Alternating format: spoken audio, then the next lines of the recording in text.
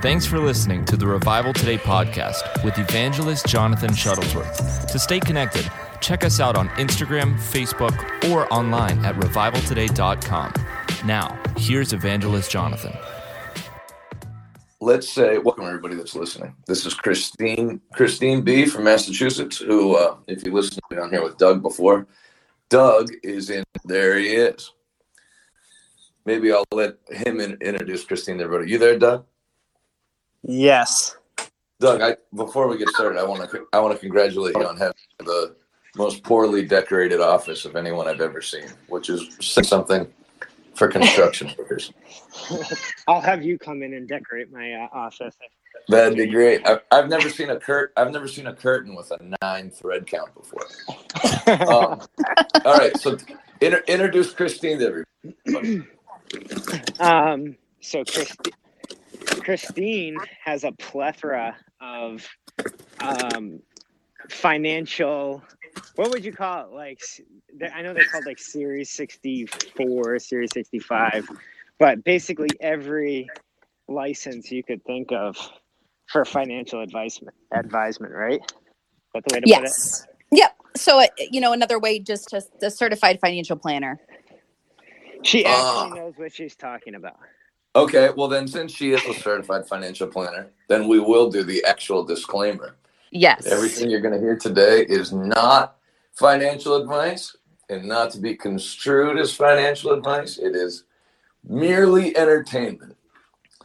We're using the stock market and crypto as the butt of our jokes. So correct. That's it. Because she actually has something to lose. Whereas me and Doug, we've lost everything. We just sit in a pile of our own filth every day, contemplating where we went wrong. All right, so now that I know that makes me very interested to speak to you because you know more than just about crypto. Let's say I have $5,000 that I just deposited into my Robinhood app, and I'm very happy to take big risks. I don't care if I lose the whole 5,000. I'm interested in doing what a lot of people that invest in XRP or Bitcoin Cash are doing, which is you want to like get a 4x return or a 10x return. What has the highest upside in your opinion right now? I think you really want to focus on companies that lagged in the recovery last year. So you want to be looking at, some of your smaller, your small companies, your aerospace, your commercial airlines, your cruise lines. I think a lot of those areas have the potential to take off this year and into next year. Okay, so cruise lines, I was wondering about that because I thought the pandemic was going to end a lot sooner than what it did. I thought it was going to end like by fall of last year. So I had been looking at Royal Caribbean and all those companies. They're up, like their stocks cost more now than they did last year at this time, but you still feel like they're way undervalued? Yes, because I think that they took a hit, a drastic hit early March, April, and kind of when everything was starting to recover starting April, they still got beat up. So I do think there's some potential there, especially with the average American sitting on more cash than they ever have and are ready to spend. Yeah, that's a good point. Tell me about that. The average American is sitting on more cash right now than ever. For what reason? The national savings rate last year was the highest it's ever been. Wow. At over like 20%. I did not know that. By the way, I don't know anything about this, as you've probably ascertained by now. So my questions are not like trying to lead you into a response, but just from an outside observer, it would be hard for me not to believe that the economy is going to boom this summer with, half. Of course, you got the one half of the pipes like Doug that, was happy to like act like COVID didn't exist for the entire time. But then you have half the population that was scared to death and never left their house or wouldn't see their grandparents or anything. And now everybody's been given the green light to travel, that it's safe to do everything. Do you feel like that's going to lead to a noticeable boom in the economy or no? Yes, I do. I think that's going to continue the growth in the overall stock market and will also provide the steam for all of the negative Nellies out there that think, inflation's going to ruin the economy, Biden's going to ruin the economy, the Fed's going to ruin the economy. I think they're they're shortchanging the American consumer that is a huge driver in the GDC of the economy. Okay, before I ask the next question, if you're listening, the thing that makes the Stereo app great, rather than us just pre-recording a podcast and releasing it, is that you can ask us questions. So I'd love to know where you're listening from, and then any questions you have for Christine or Doug, and mostly Christine, because you get to talk to Doug all the time. Christine's a special guest. So, okay, so you mentioned the cruise lines there. I don't know if that's a whole sector, but you mentioned cruise lines. What else do you feel got overly punished during COVID that looks like it could rebound now? Your financials, so your value stocks, those got heavily beat up. The major player of our recovery last year was the NASDAQ, your technology stocks. Yeah. Companies figured out how to make business, how to make it cheaper, be more productive. So the NASDAQ was up almost 50% last year, followed by your large US companies at 20%. So anything that wasn't in there, in my opinion, are the ones that got, beat up more so than necessary. So for example, some of your, I don't like Bank of America, but some of your financial institutions, some of the industrials. Why did they get beat up? Because part of it was with interest rates as low as they've been, the spreads on banks now on loans that they have, they're not making as much money as they were at one time. So even though they're not paying you to keep your money in the bank, their cash flow is not as good because everybody refinanced last year and have hundreds of thousands of dollars at 3% instead of 5%. Okay. So their leverage has just been shrunk. With interest rates potentially rising, I think you're going to see banks be able to do a little bit more. I think some of your utilities that got beat up, that tends to rebound. Some of your industrials, your General Dynamics, those types of companies, Cummins, those should turn around. Okay. Let me ask you this, unless I misread your voice, you're not one of the people that thinks Biden is going to, hyperinflate the dollar and we're going to turn into Venezuela. Tell me, if you're addressing somebody who does think that they're the dollar's going to collapse, hyperinflation, why are they wrong? I believe they're wrong because, number one, the consumer is still just going to spend money, and the government's going to continue to spend money. So that's going to keep the dollar somewhat stable because they're not going to shoot themselves in the foot. And he's got a year and a half. Because come midterms, if he doesn't get anything passed now, I think it's going to be hard to get things passed in midterms because I see a shift. I don't think the Dems are going to own Washington come November of 2022. And I know we're not doing political analysis, but tell me from a financial standpoint, which does bleed into politics, which I agree with you. Why do you feel like the Democrats are gonna get a beating in the midterms?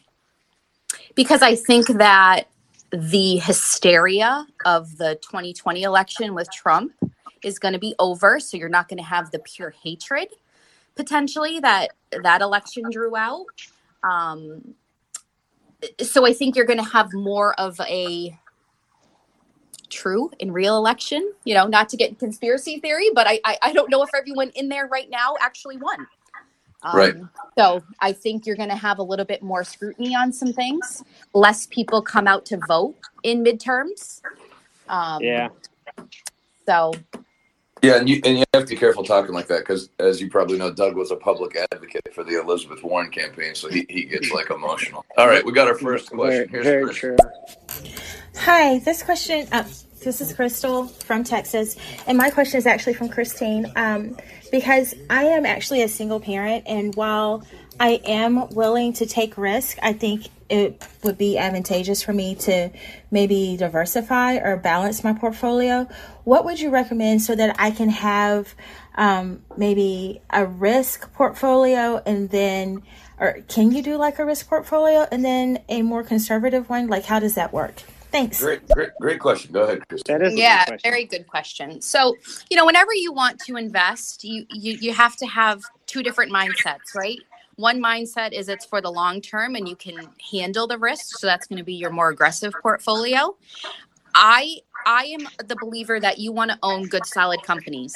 If you own good, solid companies, they're going to be here for the long run. They're going to make profits for you.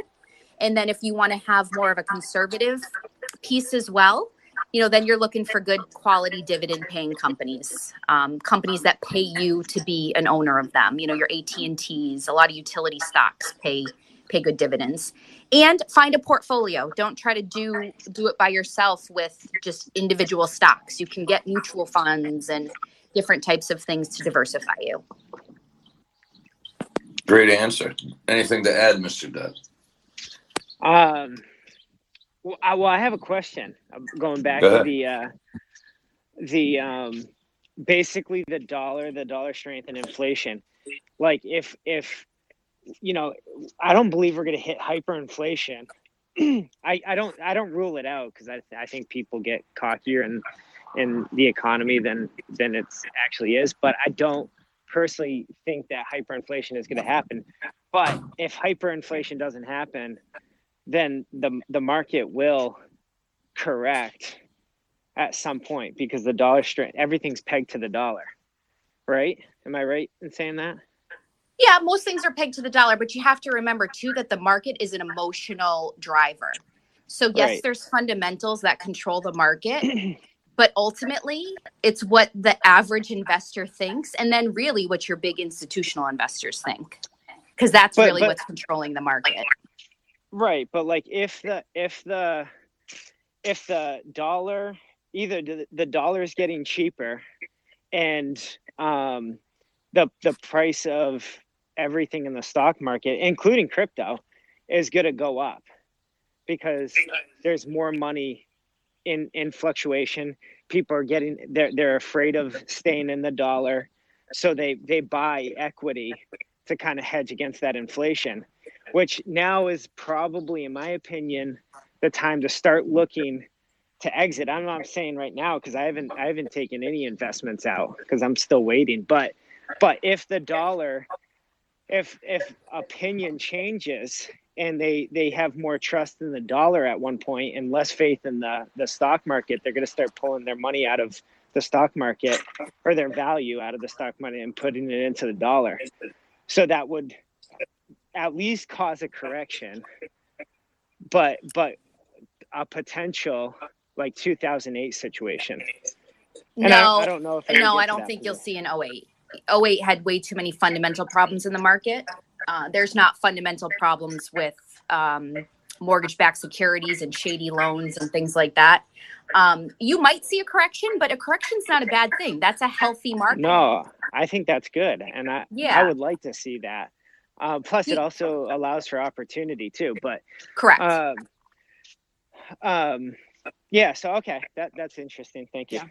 I think you might see money go into commodities. Sorry, Jonathan. I think you might see money go into commodities if Doug, if you think that line of thought goes through. Here's Rebecca. Interesting. What's your thoughts on the Dogecoin? What? I honestly have no thought there. Doug, you can take that one. I am not a crypto gal. What's the what was the question? Your thought on Dogecoin. Yeah. Oh, yeah. A big fat no. I mean, you can do it, but it's not what I'm putting my money in. I don't put my money in jokes unless it's the stock market and I'm buying a bunch of options on meme stocks like a smart human being. Christine, let me ask you, I started investing in ETFs basically out of laziness. Like, for example, I like the I like the Reddit, Wall Street Bet stuff, but I don't have time to scour the internet all day and see which stock starts trending and make sure I get up on it. So you got Dave Portnoy's one, Buzz, that he did that monitors that. And then, I like the technology sector, and Kathy, what's her name? Kathy White, or no, Kathy Wood. She does that one with ARK. What are your general thoughts on ETFs? And then if you are in favor of them, what are some good ones to look into? Yeah, I do like ETFs as an alternative to a mutual fund because they trade at an actual time and price. So you can get in and out for a specific quota if you're looking, to make a profit or get in at a certain dollar. The ETF is good for diversification or to just get exposure to a certain sector. Small cap would be, I think it's WWW or it's VVV. Those are ways to just have exposure without, like you said, having to figure out and have the time to do the individual research that goes into a fund. Plus, you tend to be a little bit more in tune with it because you know what you own. Whereas in a mutual fund, I think the average investor kind of just doesn't think about it because it means nothing. Right. Here's another question. So I am just wondering your take on meme stocks as an advisor. Are you more long-term? Are you risk averse in your recommendations to your clients? So I understand the trader community's thought process on these, like more short-term investments, kind of get in and out, mostly using the options and things of that nature. But as far as the advisor community and your stance, what would that be? Go for it, Christine. So I am a long-term investor. I understand that there are different markets and different cycles where if you time it right, you're going to get a great return. Memes being one of them. I mean, GameStop got so much attention. But you have to remember and look at the long-term type strategy you're doing. 97% of your return comes from your fundamental allocation. That means 3% of your return is going to come from timing the market, which is impossible. You might get lucky one time here or there. I think with the hot topic or whatever the buzz is at the current cycle, if you're willing to roll it a little bit, and it's okay if you lose it all, that's fine because you can make a few bucks. But if you're not putting, and no disrespect to anybody, but if you're not putting thousands of dollars in, a 50% return on $100 is, it is what it is. Not life changing. Exactly. I don't know. $50, man. I could do a lot. Not that I'm qualified to give advice, but I would say as far as the meme stock goes, because I've done it both ways. I tried to get in on AMC, and then the timing on that is insane. Whereas what I would do with meme stocks is do what Christine's saying. Pick solid long-term stocks, and what's going to happen is eventually with some of them, you're going to get lucky. Like I bought a technology stock that I liked the company. And then they got picked up by Wall Street Bets, which I obviously had no clue they were going to do. And the value of the stock went up. But then unlike those other ones that you were just trying to get in on that aren't necessarily great companies, when Wall Street Bets was done with them, which you have to remember, that happens. It's not like Wall Street Bets likes a stock and it becomes a meme stock and they stick with it for 5 years. They're all on it for a week or 10 days, and then they all dump out of it. And if you're holding some garbage company, you're screwed. So if you pick good companies, then every once in a while you're going to get lucky. It's going to get memed and it'll pop up 60% in a week or whatever. But then when it finishes, you're still holding a fundamentally good company. Yep. I have a question. Go ahead. Christine. So Yes. what are like the main things, like just basic things that you'll look at for like a value company? Like in their financials, or do you look at that kind of stuff, or you just kind of know, like based on like whether or not everybody's wearing Nike shoes or something? Yeah, good question. So I do more of a portfolio structured investment strategy. So I'll isolate, I want 50% of the portfolio in good quality, large cap type companies. And then maybe we'll put 20% in small and 10% in international. I do, every now and then I'll play with some individual stocks, and I do look at the targets and the forecasts and where they've been. The 52-week average is really, I think, a good indicator in normal markets. I don't know if it's accurate right now. What was that? What happened last year? The 52-week average. I'm not sure if that's accurate right now as a good forecasting tool, but just how much news is going on with the company too. Yeah, exactly. Okay. Christine, let me give you two questions that are different than each other. So I'll give you the first one first, and then I'll go in a different direction. I know the demographics of the people that watch or listen to our podcast. So there's a lot of, like, our first question from Crystal, where it's a mother who's either single or she's married to somebody like me or Doug, where it's basically like being a single mother. And they're trying to get serious about their money. Yep. And like she said, so like, what are some things that morons do with their money? And then what's some things that if you're starting with a low amount, not really the amount, but like just some philosophical things that you can start doing that will, if you're 28, will make your life drastically different by the time you're 38. Yeah, great question. So the biggest thing that you can do is to start now. The power of time and the power of compounding, regardless of what you actually own, is huge. So if you think about how much you spend on coffees, on just junk, if you take $50 a month and deposit it into a solid mutual fund, that's United States stocks, large companies, and you can do that consistently and let it automatically happen, that will make a dent. Every time you get a raise, give yourself a raise. So if you're working with your companies and they're offering you retirement plans, put 1% of your paycheck in there. Next year, try to make it 2%. And just those little incremental changes can make a huge difference down the road, especially for those of you that are trying to do it on your own. That's good advice. The second question I was going to ask you was, I started investing in April of last year, which made me feel like I was a genius investor. But then I realized the market was at like a major low, and basically a monkey throwing darts at a stock board and made 20%.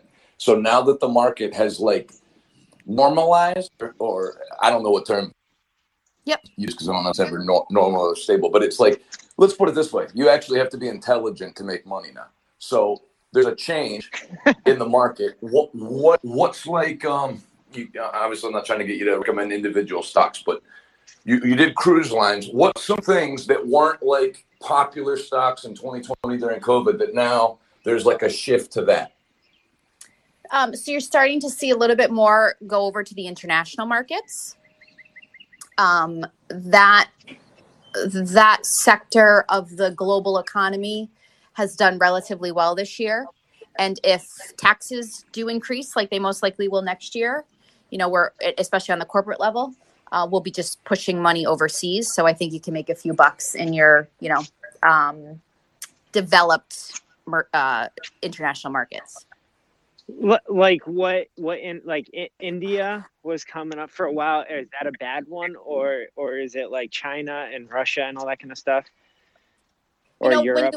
When you talk international, you're better off looking at a globalized fund because it's harder to pick individual stocks on the international level because they don't have the same regulations that we do. Right. So, it happened with COVID in China. We had no clue what the actual numbers were because they don't have to tell you. So same thing with financials. You're better off with Oppenheimer's a good company for international. Vanguard actually has some good international holdings. That's really where I would look. And it's going to be encompassed on all of those. Okay. We've covered stocks. We've covered stocks and sectors you feel good about. What's some sectors or stocks that you feel horrible in your stomach about?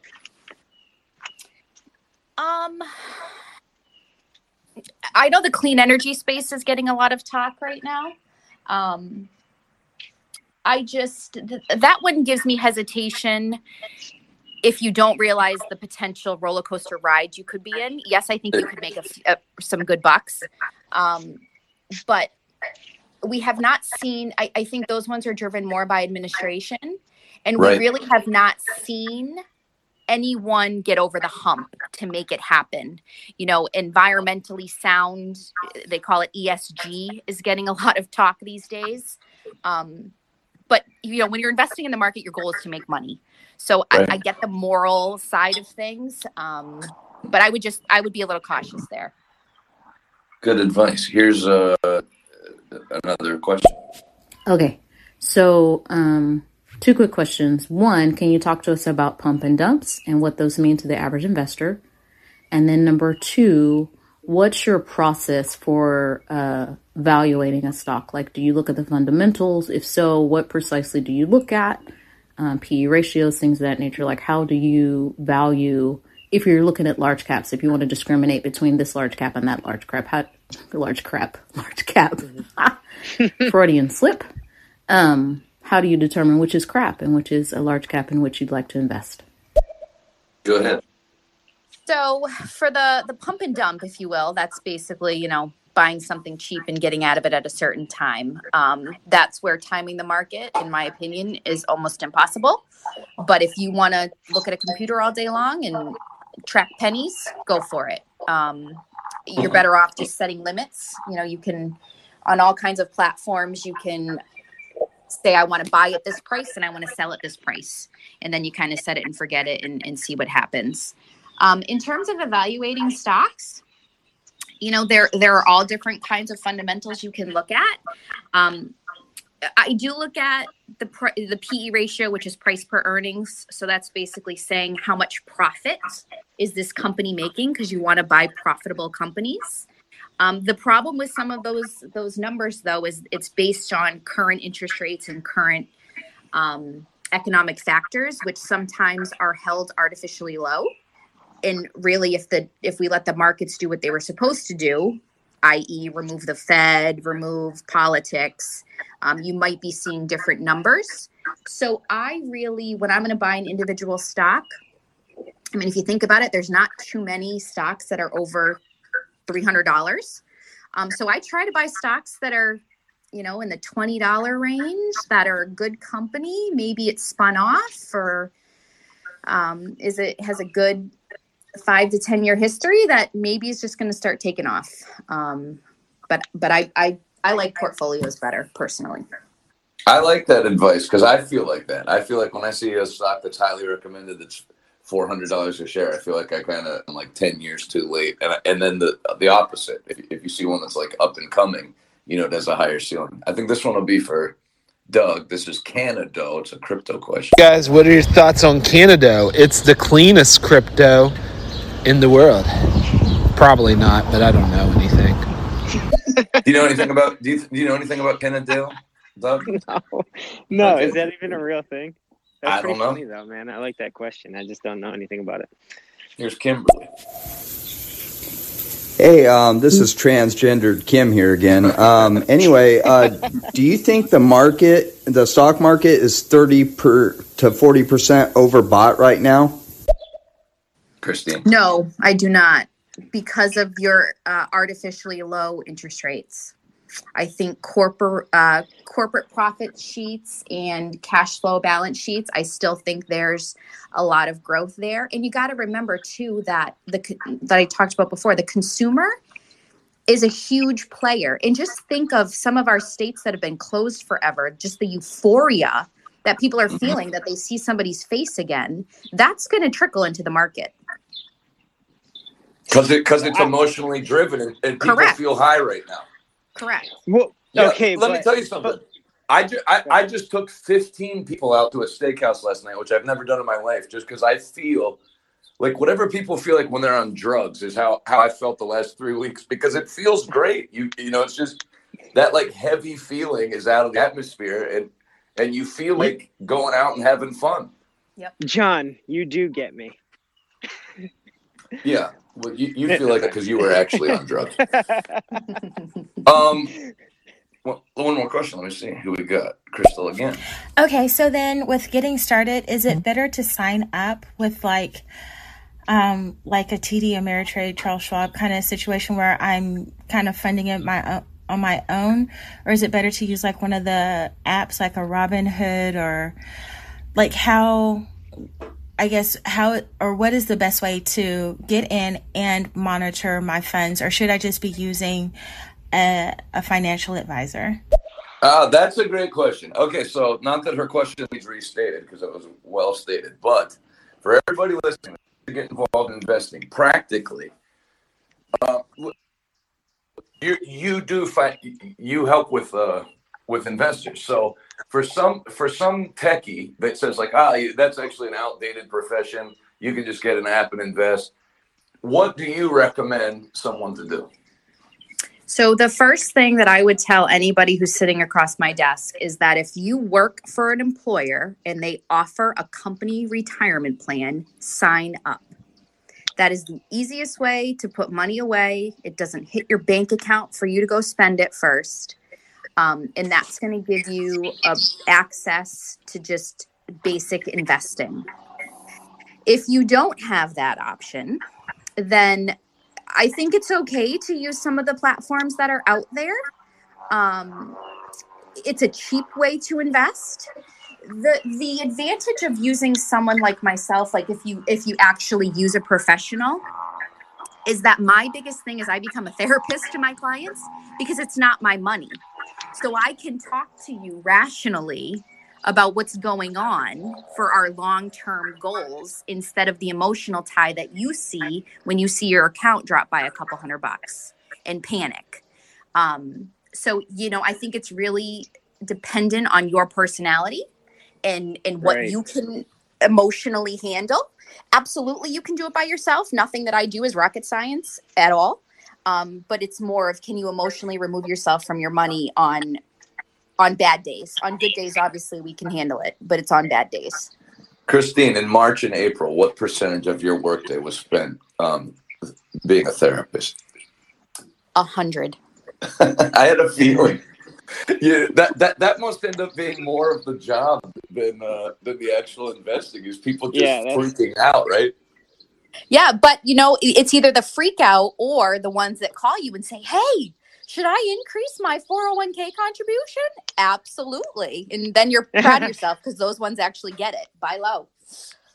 Yeah, it's true. You have to fight every instinct you have when you invest, because then the other thing, which this I guess isn't really a question as much as me sounding off. Like for example, not to badmouth any investment source, but I subscribed when I started investing to Investors Business Daily.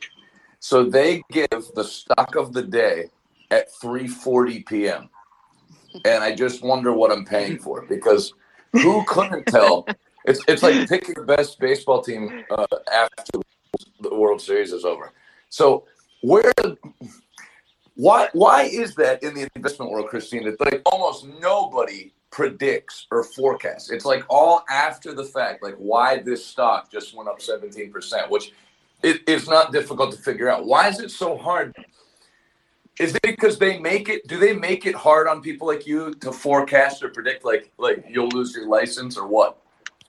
No, I think the thing that makes it hard to forecast is the emotional side of the stock market. The stock market is not a rational XYZ algorithm. Right. It is driven by humans, and then in more recent decades, computers. I mean, we've seen little daily crashes, because an algorithm on a computer, instead of a penny, it was 1,000. Right. So, I mean, that's really what has made forecasting, in the short term, difficult. Yeah. I would recommend everybody. Now you factor in the Wall Street bet stuff that they just decide to pump a stock for no reason. Right. That must make it almost impossible.